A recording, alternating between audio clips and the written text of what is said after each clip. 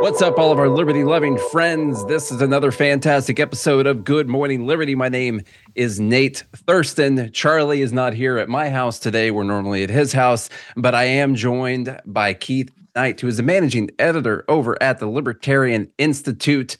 And we're talking about your new book today, Keith. How's it going? It is going very well, Nate. Thank you for having me. Now, you got a new book called Domestic Imperialism, 9 Reasons I Left Progressivism. Give everyone a little bit of a brief overview of who you are, where you were politically, and where you are right now.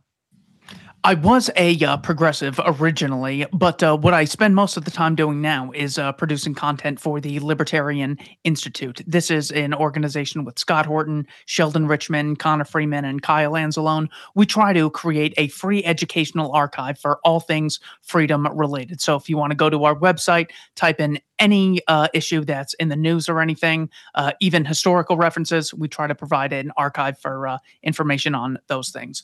I originally was a progressive because Barack Obama was the cool guy, and finally we get over this terrible hurdle of racism that the country, that the original sin of the country has embraced. It was very shocking to me at his lack of ambition in closing down Guantanamo Bay Detention Center when that was the thing that got so many of us hooked. So I was wondering, it seems like a rather small promise. And, you can always say we're going to restructure the economy and change the way everything works. But this seemed pretty doable. So when this was not even achieved, I started to question things. It didn't seem like he was very ambitiously attacking it. And then the thing that just got me was the Affordable Care Act individual mandate. I remember hearing about it saying, I think people should probably have health insurance, but that's not the question. The question is, should they be forced by law to purchase this thing? And should they be put in jail if they choose to opt out of it? And if they don't want to go to jail, technically, the police will end up shooting them if they resist. Is it that important to do what is best for people's own self-interest, allegedly, as if the people making these decisions know what's best for themselves, let alone a billion strangers? So it was really the Gitmo issue and the Affordable Care Act issue. Not to mention Obama's last year in office, 2016, he dropped, according to the Council on Foreign Relations, 26,000 bombs between Pakistan, Yemen, Syria, Libya, Iraq, Afghanistan, just absolute tragedy. So I was so let down by this that I was willing to look into alternatives.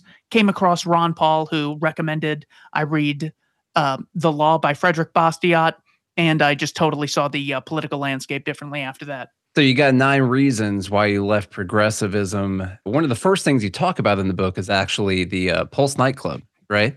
What happened there between the lie that we were all sold and what actually happened? So this was in June of 2016. Barack Obama is the sitting president, and Donald Trump is basically every headline everywhere. This was Hillary Clinton's Pied Piper strategy to support Donald Trump in hopes that she could run against him as opposed to Ted Cruz or Ben Carson. So the two guys, Obama and Trump, were all over the news, and what happened was, in June 12th of 2016, Omar Mateen entered the Pulse nightclub, murdered 49 people, injured 53, and held the survivors hostage.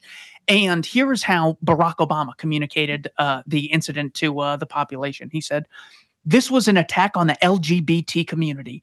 Americans were targeted because we're a country that has learned to welcome everyone, no matter who you are or who you love, and hatred towards any people because of sexual orientation, regardless of where it comes from, is a betrayal of what's best in us." So Obama calls this the biggest mass shooting in U.S. history, which the caveat would be one individual doing it, because, of course, the Wounded Knee Massacre was far worse. The My Lai Massacre was far worse, but, of course, they never have that standard for themselves. One way to actually falsify this theory as to, well, the lesson is don't hate homosexuals, you can look at the words of the murderer, because in a terrorist act, you don't want to conceal your motives and keep people guessing. You want a quick path to popularity in drawing attention to a message. So Mateen actually said in his 911 call, You have to tell America to stop bombing Syria and Iraq. They are killing a lot of innocent people. What am I to do here when my people are getting killed over there? You get what I'm saying? You need to stop the U.S. airstrikes. They need to stop the U.S. airstrikes. They are killing too many children. They are killing too many women. He goes on like this for roughly 23 minutes. There was actually one news station out of Florida who gave a small interview to one of the victims who said, yeah, well, he was saying that we were bombing his country and that's why he didn't like America and he was getting us back for that. Other than that, you had the total lie that Barack Obama was perpetuating, and Donald Trump embrace the same narrative because we get to hate Islam, and that's why Republicans get to justify wars in the Middle East. Barack Obama gets to take the arbitrary divide of, well, this is a difference between heterosexuals and homosexuals, and straights need to get on the peaceful page and start living in a civilized manner. So the arbitrary divide was gay versus straight when there was a genuine divide. There were people who were using violence against other people, and so you actually had peaceful people and violent people, a much more accurate divide. The problem is, if you divide people based on peaceful and violent, you see that the mass amount of violence is being perpetrated by the U.S. government. That year alone, the U.S. dropped 24,000 bombs between Iraq and Syria. So it's not like he was just some paranoid guy making this up. So that was probably the quintessential example of arbitrary divides that I could come up with. But other ones you get are Russian versus American. Progressives are always pushing this. Rich versus poor, which is the equivalent of saying you are much wealthier than the average Haitian. Therefore, Haitians need to have a revolt against you, confiscate your property, and have just restitution. These are totally fake. Black versus white is another divide. Notice how they never mention the income gap between whites and Asians, or the fact that Asians are much more likely to be accepted for a home loan as opposed to whites. So they just pick two groups and constantly divide each other. My approach to this, or hopeful solution, is that instead of having these accidents of birth divides among the population, we can actually divide people based on who is honest, peaceful, and cooperative versus people who commit fraud, are dishonest, and use violence to achieve their ends. I would assume you'd say this is an intentional divide that they create so we don't pay attention to all of the horrible things that they are doing. Do you think that this is just clear intent by the government to keep people divided? Well, yeah. I mean, the Zelensky-Putin divide is probably the most recent valuable fake one, where you have Vladimir Zelensky, who has outlawed 11 competing political parties, nationalized the media, canceled his upcoming election. He bombed Poland on November 15th of 2022. And the whole justification for the war is we can't let Putin take over any parts of Ukraine because then he'll act in such a way that's tyrannical against the population. Well, everything you're terrified of Putin doing, Zelensky has already done, which was ultimately caused by NATO expansion. So this is another fake divide. It's not that we should unconditionally support this anti-democratic guy versus that anti-democratic guy. And it's worth noting that democracy is basically a lynch mob, as opposed to having any background in individual rights or freedom of contract or anything. So this is a complete fake divide that the government uses. The general reason is once they can divide people, that gives them a justification to coercively rule over others. Why do I need this big Soviet empire? Well, because of the kulaks and because of the fascists. Why do the National Socialists need so much power? Well, because of the Jews. Why do the progressives need so much power? Well, because rights and the male privileges of the world. Always a fake justification. And even if those things do exist, it never justifies one group having a monopoly on violence to solve the alleged issue, whether it's real or fabricated. Could we just take a second to talk about going back to Ukraine? How crazy is it that they literally bombed a major piece of European infrastructure, and then it was all blamed on their opponent, and then we're supposed to all just ignore the fact that the Nord Stream pipeline was clearly taken out by Ukraine, and we're just supposed to act like Zelensky probably had no idea that it happened, and then just move on from it and never mention it again. I mean, that's a pretty crazy thing, right? A NATO member was attacked. This has to be like at the top. We got to get to the bottom of this. But of course, they couldn't be less interested. Whereas if it were a true divide, NATO countries versus others. Well, then you really got to look into that to protect the NATO countries. But that clearly is just a front for we want this as a potential excuse in the future for a bigger power grab. The Mm. mind's ability to rationalize, I think even the best people say AOC is very well intended.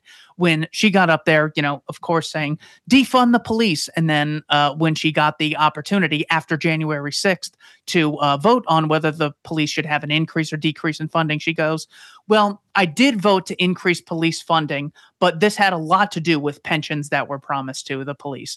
So, of course, she's a complete radical, needs to rock the boat. Once she's in the boat, she says absolutely no rocking at all. So the mind's ability to justify, even it's not just that the current people in power are all Bohemian Grove members who are evil. Even that could be the case. The problem is, even the most well intentioned people will rationalize their ability to have such a power grab if they were put in the position. That's why the free market's so important, because people are still self interested. But in that case, they still have to work and create value for customers and employees in order to acquire money and power. How about another? What's another reason we can get on to that you love progressivism? Do we call that number one? That arbitrary divides? Yeah, and the second one that I chose is the unavoidable contradiction. There's actually two parts to this. One is they use the word contract so in such a weaselly manner. Mm. They use the word contract to describe the relationship between a democratic state and the citizenry. However, this doesn't imply that there's any obligation on the other end of the contract. So this means, well, it is a contract, socially. So if you don't pay taxes or if you don't abide by regulations, you're not upholding your end of the contract. So that's why they get to put you in jail. It's not like they're just randomly jailing people. You didn't uphold your end of the contract. But the other end of this is, well, the state in exchange keeps me safe. So what happens if the government doesn't keep me safe? Say in Hawaii and at the Pearl Harbor location. Well, what happens is government gets a ton more money and a ton more power. It's not like government just goes obsolete or they don't protect us on 9/11. What happened? George Bush's approval rating goes to 91%. So we get the opposite of a contract. Politicians never go to jail if they don't keep you safe. It's not like you get to opt out of chipping in to the state with taxes if they don't keep you safe. So this, far from being a contract, is just a unilateral obligation. So that is one aspect of this. But the contradiction is the fact that progressives are terrified of there being monopolies in the private sector. So they say, well, we have to have antitrust laws, and if one business gets too big, it has to be regulated out of existence, more or less. They then turn around and advocate that the state have a monopoly on compulsory education, a monopoly on guns, a monopoly on the money supply, a monopoly on the right to regulate commercial interactions between people, and anyone who wants the slightest bit of competition, even between the 50 states, is called a secessionist who loves slavery and Robert E. Lee. The point in this chapter is to say that the very criticism of monopolies, that they lead to higher cost products and services and lower quality than we'd otherwise have under competition, also applies to the state, far more to the state than the private sector, because you cannot legally opt out of funding the state. But of course, the state only gets involved in things that the private sector just could not produce. Isn't that right? I mean, they're fixing market failures. Yeah, until you realize the very first road, even the Philadelphia Lancaster Turnpike, was privately built going back to the late 1970s. We have places like Vinci Concessions today, which are just providing alternatives. And that's what makes me so optimistic that it's not necessarily the market exchanges based on consent and mutually beneficial voluntary exchanges are so much more efficient. I don't know if we have to convince too many people to use these alternatives. I learned this lesson when I worked at a tech company where they got ransomware and their entire business was just under siege, just overnight. And not a single one of them, they weren't a bunch of libertarians. None of them said, oh, quick, call 911. We've been hacked. They knew that, technically, the police says we'll protect you and everything. But that's so inefficient that they actually called a private IT company who used private antivirus software called Sentinel-1 to keep them safe in the future. They used private security with Google Drive backups. They used PayPal private security to make sure their financials were properly secured. They contacted their private banking institutions to make sure that their funds weren't accessed without authorization. So, in the face of the biggest threat to their person and property that has ever happened to them, none of them said, call the NSA, call the FBI, call the CIA, call 911. They just went to private organizations. And that's what I think is going to have to happen with places like Vinci Concessions has a very impressive construction company that's building railroads in places like Paris and Asia as well. So, yes, basically anything that can be done coercively can be much better achieved through the voluntary process. And what's great is that IT company, whatever company they went with to protect them in the future, if that company doesn't protect them in the future, they could just go to another company who could do it better. And they might even get some money back or something from the company that they're with right now, and that's the great thing about the private market. All right. What's the next reason you can give me here that you left progressivism? So the next reason came to me from Lysander Spooner's book, No Treason, the Constitution of No Authority, where he says, all right, this title is chaptered Consent of the Governed and Gay Marriage. So progressives will say that, well, democracy is just someone ruling over someone else, but democracy, we are the state.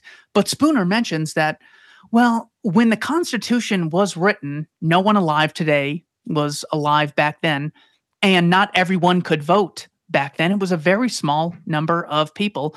And even if everyone at that time said, this document is brilliant, I endorse it 100%, in what way does that actually bind future generations? Could any organizations do this? If it's so legitimate, well then, Walmart, the Koch brothers, Amazon, the Red Cross, Goodwill, all these companies should have the ability to issue contracts based on, well, your great-grandpa agreed to this, so now we're going to impose it on you coercively. So that is vitally important when it comes to the idea of why Democrats and progressives have a double standard for the state. So I really thought that the gay marriage issue under Barack Obama was justified, more or less. And here is how progressives generally justified gay marriage at the level of the Supreme Court, saying they are adults and they can do what they want with their lives. Straight people can get married, so gay couples should be able to as well. It's their bodies, their choice. Your personal opinions shouldn't stop other people from pursuing their happiness. It's such a small thing for straights to live with, whereas gays can get a great deal of fulfillment by being married. And all bad things that can happen in a gay marriage can also happen in a straight marriage, and those shouldn't be illegal. So all it really took for me to abandon progressivism was take this concept of any exchange or commercial contract between two consenting adults is legitimate. I just took that principle and extended it to the commercial realm. So that's why at the Libertarian Institute, we advocate decriminalizing all capitalist acts between consenting adults. So you actually took something that progressives were arguing from, and that sent you away from progressivism because they somehow only seem to apply that to specific things. How do you get away with, you think in your mind, picking and choosing what situations principles apply and do not apply? Have you ever tried doing that yourself? I certainly have tried. Once you're in that level of thinking, once you get out, it's hard to go back in. But I think it's really about people's ability to get a green light from someone who they respect. So when Hillary Clinton says that I support the Defense of Marriage Act, which means gay marriage is not going to be the law of the land, versus when she says, oh yeah, I've completely always supported gay marriage. Credit to Anderson Cooper, who even called her out on this. Barack Obama, of course, said, I think marriage has been defined properly as, between a man and a woman. And then it was under his administration that gay marriage is legalized at the level of the Supreme Court. So once people are given a green light, they can justify almost anything. And it has a lot to do with the emotional connection they have. If you've never met a gay person, then maybe it's just something that would never cross your mind. But if you do know someone who you care about and then it turns out they're gay, well, you're much more likely to sympathize with them. So I think it's definitely a mix between getting the emotional connection of what's important and how it really can damage someone's life, state interference, and getting the green light from someone like Barack Obama. Look at the GOP. People like Vivek Ramaswamy are gaining popularity after they say we should abolish the FBI and fire half of all government employees based on the last digit of their social security number. You never could have assumed that under the George Bush administration. The average Republican never would have gone for abolishing the FBI or the CIA or the ATF. But now they've been given a green light by cool, confident Vivek, and a lot of them are on board. So I think that's actually how people make decisions. Sidebar here, given that we could not have been talking about this 20 years ago, or likely wouldn't have been talking about this, and we are right now, does that mean we're headed in the right direction? Are you hopeful? Or is it just because things have gotten so terrible? I am definitely hopeful, especially with people like Javier Milei using a Mm. populist Rothbardian message to communicate the true divide in society, the parasites who achieve their ends through violence, whether they're private or public, and people who are productive in the marketplace. Because even the rich versus poor divide that progressives use doesn't differentiate between thieves who get a ton of money and people who make a product or service, like Cornelius Vanderbilt giving railroad and steamship access to millions of people, whereas only kings had access to it before, or Henry Ford making the car much more affordable. They put those people in the same category as Raytheon, Northrop Grumman, and the Dick Cheneys, who are just lying, murderous thieves, more or less. So yeah, once people got a taste of a true divide from someone who is really passionate like Javier Milei, I am optimistic in the long run. It is really cool to see that happening. I just hope that we don't have to get as in terrible of a position as Argentina did before we decide to listen to someone who's talking about these things. Uh, Please, no. hopefully that doesn't happen. All right, what's another reason that you left? Tom Hartman is a progressive, and he had a video, and I remember seeing the title. It was something like "The Fatal Flaw of Milton Friedman Libertarianism," and I saw it, and I go, "Oh, son of a gun! He's thought of something that I have never come across. This is basically it. We're gonna have to wave the white flag." And he said the problem is something called market failure.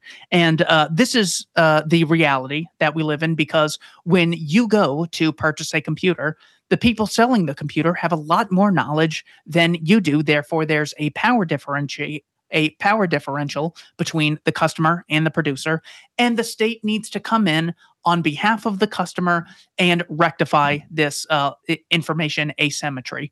They also come in on the side of the producers when it comes to things like tariffs, when they don't want to compete with Germany or Japan or anyone else, but usually coming in on behalf of the consumer.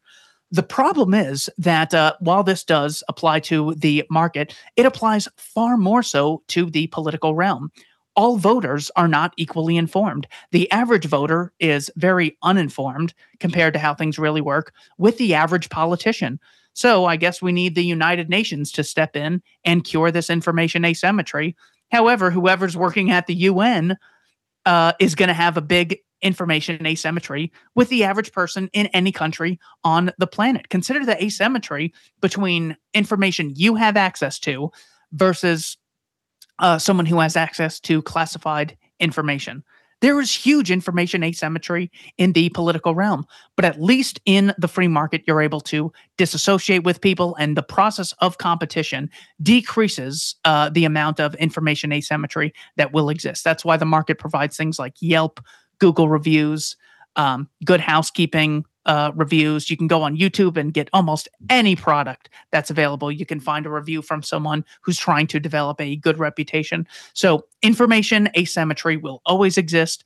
The question is, should we have it in the voluntary sector or the coercive sector? And I try to make the case that we should have it in the voluntary sector. Are you what you would call an anarchist, anarcho-capitalist? What would you identify as right now? Do you think there should be a government? Oh, certainly not a government in the form of there being a state which monopolizes certain industries. The example I give with security, I think, is really probably the best approach to how even the very thing since the days of Thomas Hobbes, to stop a war of all against all, we need a monopoly on violence. Turns out competing private protection services are going to be much more efficient, and they won't have the ability to conscript people, and won't have a legal double standard when it comes to killing civilians. So, yeah, I just don't have any double standards, so I don't advocate the existence of a state at all. What number would you say we're on right now? Did I lose count? Let me So see. that was the Four. fourth one, Okay. and the fifth one. I titled this section "College: 4 Years of Work for $0 an Hour." So the progressive will proudly say that all work is worth $15 an hour. So this means that college should necessarily be illegal because people do a ton of work, both in class and homework, for 4 years, and sometimes they not only don't get compensated, they have to pay thousands of dollars in order to perform all this work. Well, it turns out there's no difference in principle between working at college and working at an internship for a firm or working at McDonald's and not getting compensated. So, my point in this is if we can find an example of a ton of people doing something for a very long amount of time that is considered work, which pays $0 an hour, not just a dollar or two less than the federal minimum wage. But if we could find an example of something like that that progressives advocate, well, then certainly people can work for $1 an hour at their first job. And it turns out that we see a big disparity between the average income of a 16-year-old, 26-year-old, and 36-year-old. This is not by design because the minimum wage still applies to the 16-year-old and the 36-year-old. What happens is people gain on the job experience and employers are competing for both customers and employees. So they try to attract them with higher wages. And they're able to be more productive because of capital investment in things like machinery and computers, which make each employee worth more. So the case is that on principle, the minimum wage should not be respected at all. It stops people from getting on the job experience, which leads to them having higher incomes in the future. And it raises the cost of doing business when there's something like a minimum wage. So this means we have fewer businesses, we have fewer access to products and services as customers, we have higher prices and lower quality than would otherwise exist in the absence of a minimum wage. And then you have to say, well, everyone will be getting 1 cent an hour. It turns out a microscopic amount of people currently earn the minimum wage when working full time. And even the people who do not earn it for more than a few years until they're able to get a raise or get a promotion or something like that. Not because all employers are just, totally selfless, because they are self-interested. They want to attract the best employees available. So that chapter 5 is just my case against the minimum wage. I remember hearing Ron Paul was like the very first person who I heard come out against this.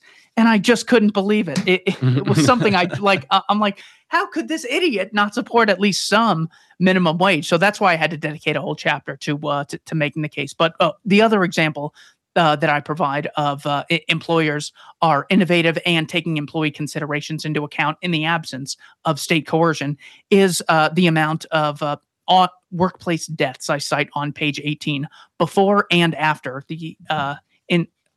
before the Occupational Safety and Health Administration was implemented. They will brag and say workplace deaths have gone down since OSHA. What they don't look at are the 3 decades preceding OSHA, where work deaths were falling at a much faster rate. Of course, they're always good at coming in at the tail end and taking credit for something. By the way, I think the number now, recent article we just talked about from the New York Times, is 68,000 people make the federal minimum wage. At this time, it's less than 1 out of every 1,000 workers, I believe. And a great New York Times piece actually making the argument that the minimum wage does not matter, that it's actually the market that will drive wages, and people have to pay what they have to pay if they want to get employees. I think it was, I can't remember if it was Bob Murphy or who it was that posted this article that we talked about the other day, but it was a good one. It stuck under the radar there. You don't normally see those things from the New York Times. Nice, long article making the case that the federal minimum wage doesn't matter. It's pretty good. I remember, I think one of the first times I heard this was in basic economics, Thomas Sowell, and the real minimum wage is 0. And It really rung true with me. I lost my first job because of a minimum wage hike in Illinois. And while the governor was boasting about how much more money everyone was getting paid, I didn't have a job anymore because I wasn't worth the 50-cent pay bump that the other people got. They decided they'd have two people on the floor instead of three. And it was a small location, small establishment, and they just didn't have the money to do it. And I was probably the worst employee that they had there. I had the least experience, and I was the youngest person there too. And then I was unemployed. And then they got to boast about how everyone was making more money. And that's actually the way that works out. The real minimum wage is zero. Of course. And that's why people like the two former CEOs of Walmart, H. Lee Scott and Doug McMullen, have come out in favor of raising the minimum wage, which the average progressive might be totally shocked at. But any student of economics realizes, yeah, they'll pay a little more to smash virtually all their competition. So, of course, this is more domestic imperialism that the progressive coerces among the population for the greater good. And then, even when the most vulnerable, least experienced people suffer, they never even apologize or reconsider. One of the same reasons that Facebook is running, or Meta is running ads right now saying that they support Congress making rules, passing a law that people under 16 have to get parental permission to download apps and to use apps. Like, of course, they can just do that for Instagram and Facebook if they want to. Meta, you don't have to get Congress to do this. You can choose to do this. But what if their competition doesn't follow along? Well, that wouldn't be good. So they'd like to force everyone to do this so they don't have to compete with those people and maybe damage some of the other. The big companies always want more regulations, of course. It's Exactly. the exact opposite of what progressives think. Look at how the Security and Exchange Commission basically gave YouTube the greatest gift ever by driving library into bankruptcy, Jeremy Kauffman's organization. I mean, God, the millions of dollars that he was talking about that he had to spend on lawyers, that's what stifles competition. That's what creates the very oligopolies and monopolies that the progressives say that they're protecting us from. I do want to shout out here. I know this is a little bit separate, but Odyssey is the best video platform that there is. I don't know if you've used it to upload things, but it is the most user friendly. It reacts so quickly. It's great for the creator side and the user side. Like, it works better than every platform, better than Rumble, better than YouTube. I just wanted to give that a shout out because whoever designed that thing, they did a good job. Oh, yes. I am on Odyssey as well. I've been using it since Jeremy came on my show probably 3 or 4 years ago. Let's see. We're on number 5. Let's go to number 6. What's that? Equality and the iron law of oligarchy. So the progressive will have a North Star when it comes to saying, well, some policies should be enacted and others shouldn't. The ones that should be enacted are ones that promote equality. And we know an injustice has occurred when there is massive inequality. The problem is that the iron law of oligarchy is something that is within all people and all organizations, regardless of even economic structure. This is why under communism, Chairman Mao had much more power than the average person in China. It's why under Nixon's regime at the same time in the much more capitalist America, Nixon still had a lot more power than the average American. So here's how the iron law of oligarchy is summarized. All complex organization, regardless of how democratic they are when started, eventually develop into oligarchies, since no sufficiently large and complex organization can function purely as a direct democracy. Power within an organization will always get delegated to individuals within that group, elected or otherwise. So the lesson here is that anytime a progressive says, well, we need to have a healthcare system which is based on democracy, we have to have people voting. This way they're empowered and they can choose what's best for them.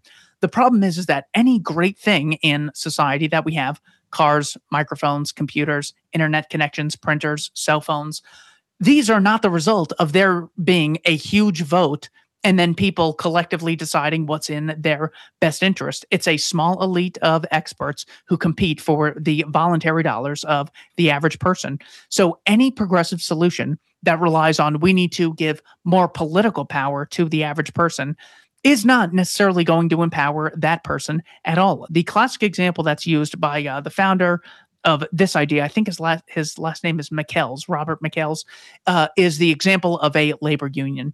So progressives will say it's wrong to have a bourgeoisie and a proletariat. There's only a few of them, and rule by the few is very bad. So we need to form a union. The problem is not every member of the workers goes to the union meeting. Not every one of them speaks up with their ideas of how the union should be run. Not all of them are equally persuasive.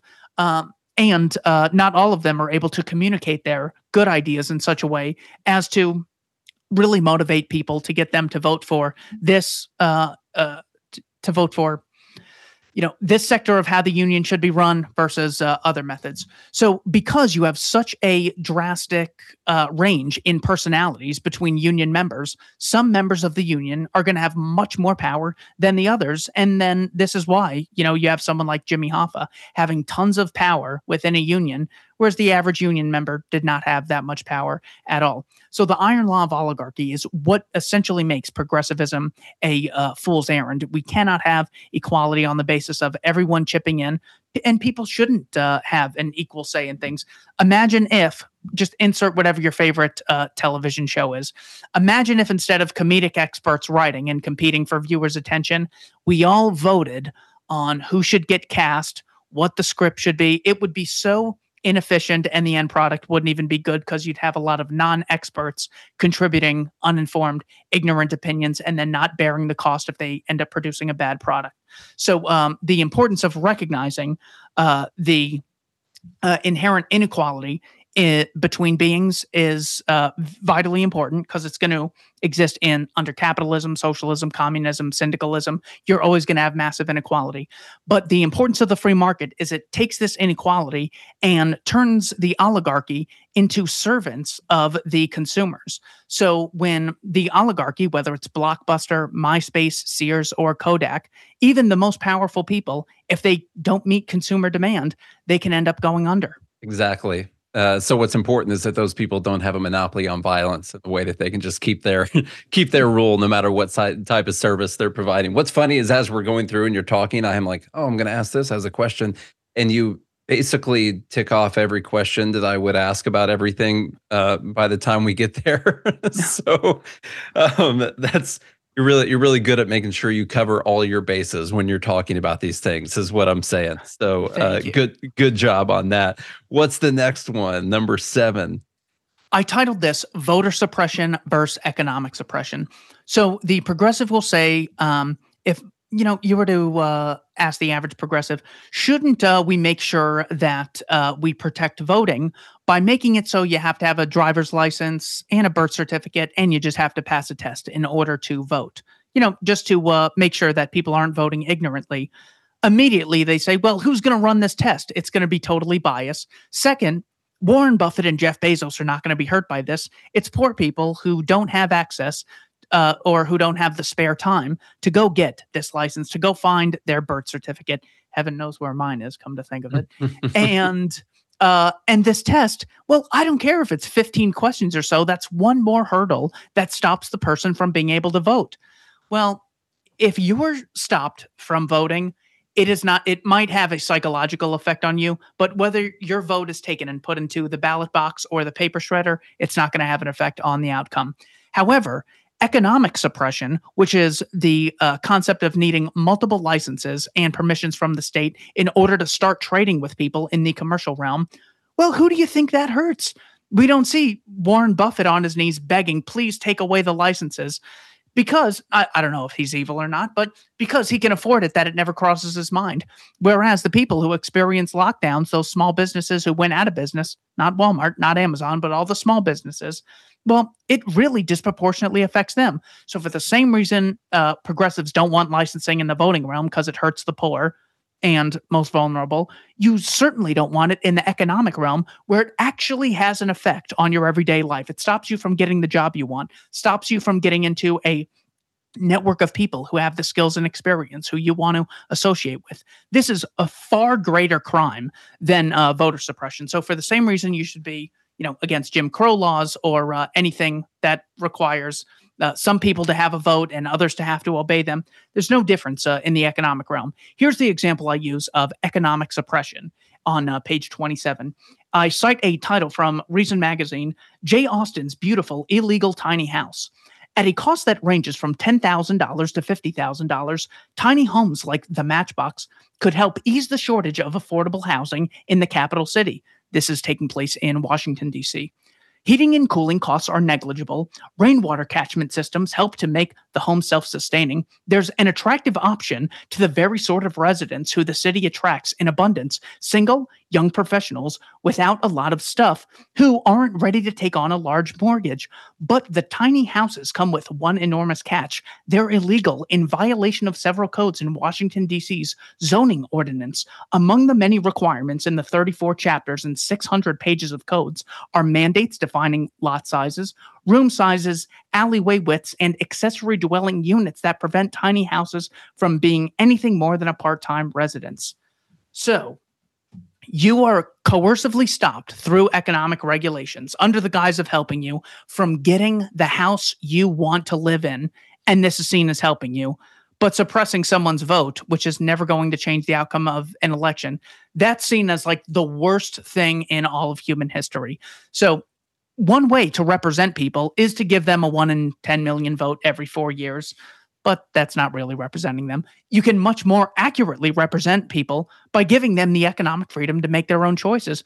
Yes, it'd be nicer if they lived in the Great Gatsby mansion, but for people who can't afford it, these $10,000 to $50,000 houses are great options for people who don't have that many skills and they're not going to live there forever. They just need a part-time residence. So, seeing this case, this real world example of how these regulations, which are how we stick it to the rich and make sure they're not taking advantage of us, actually, yes, they hurt the rich, and that's not a good thing, but they also hurt the very vulnerable people that you're trying to protect. So that is my case against economic suppression, and that it's not just akin to voter suppression, it's 1,000 times worse because you're actually affecting the person's overall livelihood. We also, I was going to ask earlier, I mean, don't these licenses protect people? And even they protect poor people, probably. I mean, you wouldn't want your doctor to not have a license or name whatever scary thing I can come up with. And so, therefore, the government should offer licenses for occupations, right? I mean, we can't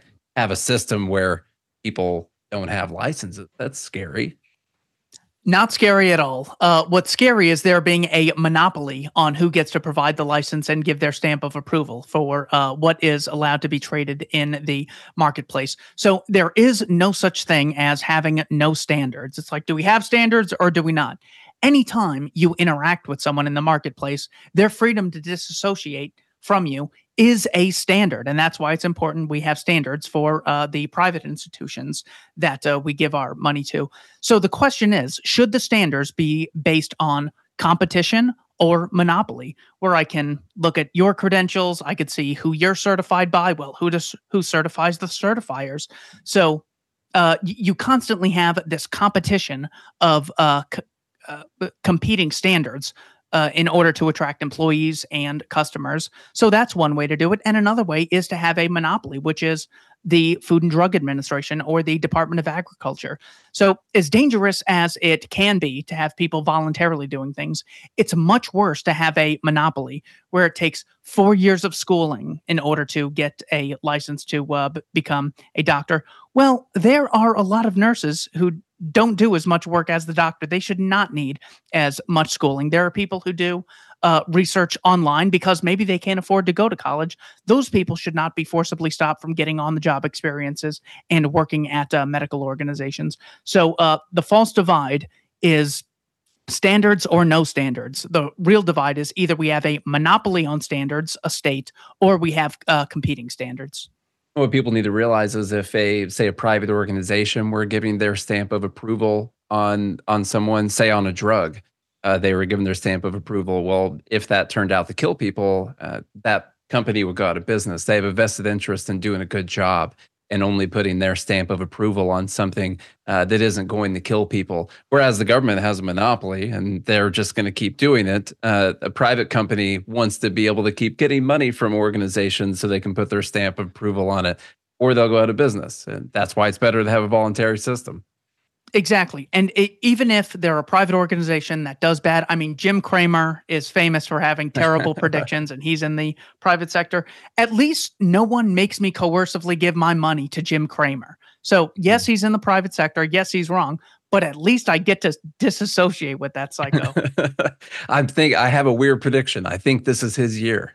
I think it's his. I've been seeing a lot of people post about it, and I'm having a feeling that this is going to be his year. We'll see. I saw I don't that he know. said 2024 is going to be great. And Sal, the actress, just said RIP everyone. Yeah. He's talking about he's talked about Bitcoin. He finally came around on Bitcoin, which is not good. No. Yeah, he said that there's no stopping Bitcoin, and so we'll see what happens now. He's started talking good about Tesla, saying Tesla's in a great position. I'm like, oh crap, Elon, you're screwed. We're gonna lose Twitter over this somehow. I don't know. All right, let's get these last couple out of the way here. I know I've held you for a long time today. Let's Number see. We're 8 on. is, I titled it "Government Provided Does Not Mean Universal." So the progressive will frequently say, we need universal education and we need universal health care. This is basically saying, I want everyone to have a thing instead of just some people having access to a thing. But so if the goal is to have everyone access something, that doesn't tell you what the process should be for achieving that goal. So most people have access to books, not because there's a book law of universal book, but because in the private market, places like Amazon, Barnes and Noble, and publishing houses have decreased the cost of books to make them more affordable. When it comes to things like accessing free universal education, places like Internet Archive, libertarianinstitute.org, and wikipedia.com and odyssey.com are far better at giving people a free education, as well as YouTube. Got to give them credit. They have a lot of educational materials along with the Khan Academy. So just because you want something universal, probably the last place you would want to provide this product or service is the state, who doesn't have an incentive to meet consumer demand. So the question that I bring to the mind of the progressive is, government currently controls the justice system. Would you say that we currently have free, universal, guaranteed justice? And they go, well, no, it's actually run by white supremacists who basically hunt people of color for fun. Okay, well, that's the police. How about the soldiers? Do we have free, universal, guaranteed military? And they're like, no, we spend way too much on the military. Okay, so immediately you see that just because government pays for something doesn't mean it's free. The soldiers get paid. And if the state controlled all of healthcare, the nurses and the doctors would get paid. You'd still have to build hospitals, and those cost money, and those allocate scarce resources away from other ends. So people are still making decisions where some people get what they want and others do not get what they want. So the goal in this chapter is just to strip the progressive of the confidence of, I think things should be free and universal when it comes to things like healthcare and education. There is no such thing. And if you want more people to have access to something, you want to make sure it's in the voluntary sector as far as provision goes. Yeah, we do. We do a pretty good job with food. We'd all die without food, and we don't have the government providing this free universal McDonald's for everyone. But we've done a pretty good job here in America of making sure everyone's got plenty of food, and so that's always my good example because it's healthcare is something that's very important. People would die without healthcare. Well, every single person in the U.S. would die without food, and we found a way to provide that very plentifully here in the U.S. in the private market for fairly cheap. I think, by the way, we've done a pretty good job of cyberbullying Nina Turner and the clarifying when she says free. I've seen her a few times put at the point of service in her post because I think we've all collectively, freely, voluntarily decided to cyberbully her into not calling things free anymore. And I just wanted to present that as a win for all of us. We've done a great job. You know, Nate, it just occurred to me that Ruth's Chris Steakhouse is free at the point of service. The other day, I ordered a steak and they brought it to me. I mean, later they charged me, Yeah. but at the point of when it was served, I didn't have to Mhm. swipe a credit card. So I guess Ruth's Chris is free, and Apple is free. I just walked into the place and they gave me the phone. Now, the next 15th of the month, they did send me a bill, but at the point of service, it Mhm. was free. Yeah, Yeah, I mean, This The is Zoom completely call was ridiculous. free. The Zoom call was free at the point of service. I paid a couple weeks ago for this Zoom membership. They didn't charge me anything to do this call today. So The it's free at fact the that point of service. idiots, racist idiots like Nina, she was on the Joe Walsh show saying that, yeah, we've run the numbers and reparations should be about 13 to 15 trillion dollars. That's what the current experts are estimating. The idea that you should take money from one race to give it to another because a microscopic member of one race some time ago committed acts of atrocities against the other is just so psychotic that this idiot racist psycho has any influence. But she's got her own show at the Young Turks now, and Cenk Uyghur's running for president, so she's got quite a few followers. Which is odd. You'd think that a population that has free, guaranteed, universal income would be so brilliant with all the free education they get that they could never fall for such a racist crap. By the way, conveniently enough, reparations are the only debt she thinks people owe. Yeah, You- really. Loans you chose to take out, you're not No, responsible. no. Slavery you never participated in, oh, that's on Yeah, you. that's on you. That's You'll on never you. forget You, about that you one. gotta you gotta Yeah, pay up. that is your responsibility. None of the other ones are your responsibility. I All right. actually had not looked at it like that. That's hilarious. What's number 9? Number 9 is the alternative. So it's like, well, all right, you libertarians are just against everything. What is something that you're for? And I try to make the case that we should be for anarchism. And this means anything that is achieved in the voluntary sector based on the mutually beneficial voluntary exchange principle between consenting adults. What I do in this section is I ask people, professors of economics and philosophy, Art Carden, Jason Brennan, Brian Kaplan, I say, well, a lot of criticism exists of the free market. There's greed, there are these dog eat dog mentalities, there's information asymmetry, which I mentioned earlier. The problem is all of these also apply to the state. Are there any unique criticisms of the free market? And with these experts, if I may say, all of them basically say, every single one of those criticisms does apply to the free market, but it applies to everyone, everywhere, all the time, especially people who are in positions of political power. So I make the case that there is an actual alternative, not just we relentlessly bash the left or anything, but having a anarchist system really does lead us to a position where there's social cooperation. So even at the moment of, say, you're reading this book by yourself, what you're actually doing is engaging with all the people at Amazon and Ingram Spark who helped to make the book, all the people who I used to get this computer to write the book on, using the Libertarian Institute website, which allowed me to publish the book. We're constantly engaged in the social cooperation between millions of people. That is being for something, as opposed to just saying, oh, we're against everything. So the question is not, should things be done in isolation or should we do things together?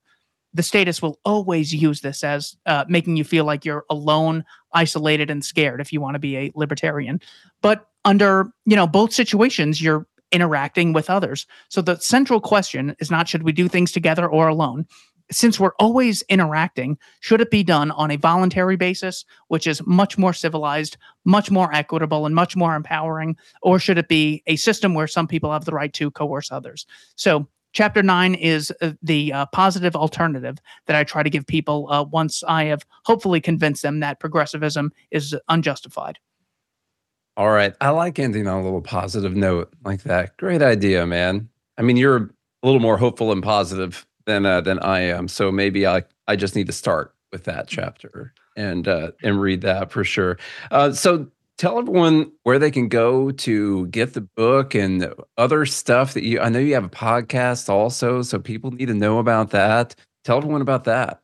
I just published episode 915 of the Keith and I Don't Tread on Anyone podcast. You can find that as well as this book at libertarianinstitute.org. You can buy the paperback or hardcover on Amazon or Barnes & Noble, but I know money is tight for some people. So if you go to libertarianinstitute.org and go under the book section, you can get a free PDF of this book. That's awesome. So Keith, you want to come on more often than every 6 months. I mean, I feel like it's been a long time. And last time we talked was at Freedom Fest back in whatever month that was that we talked then. So we need to talk again sooner, right? Anytime, Nate. Thank you.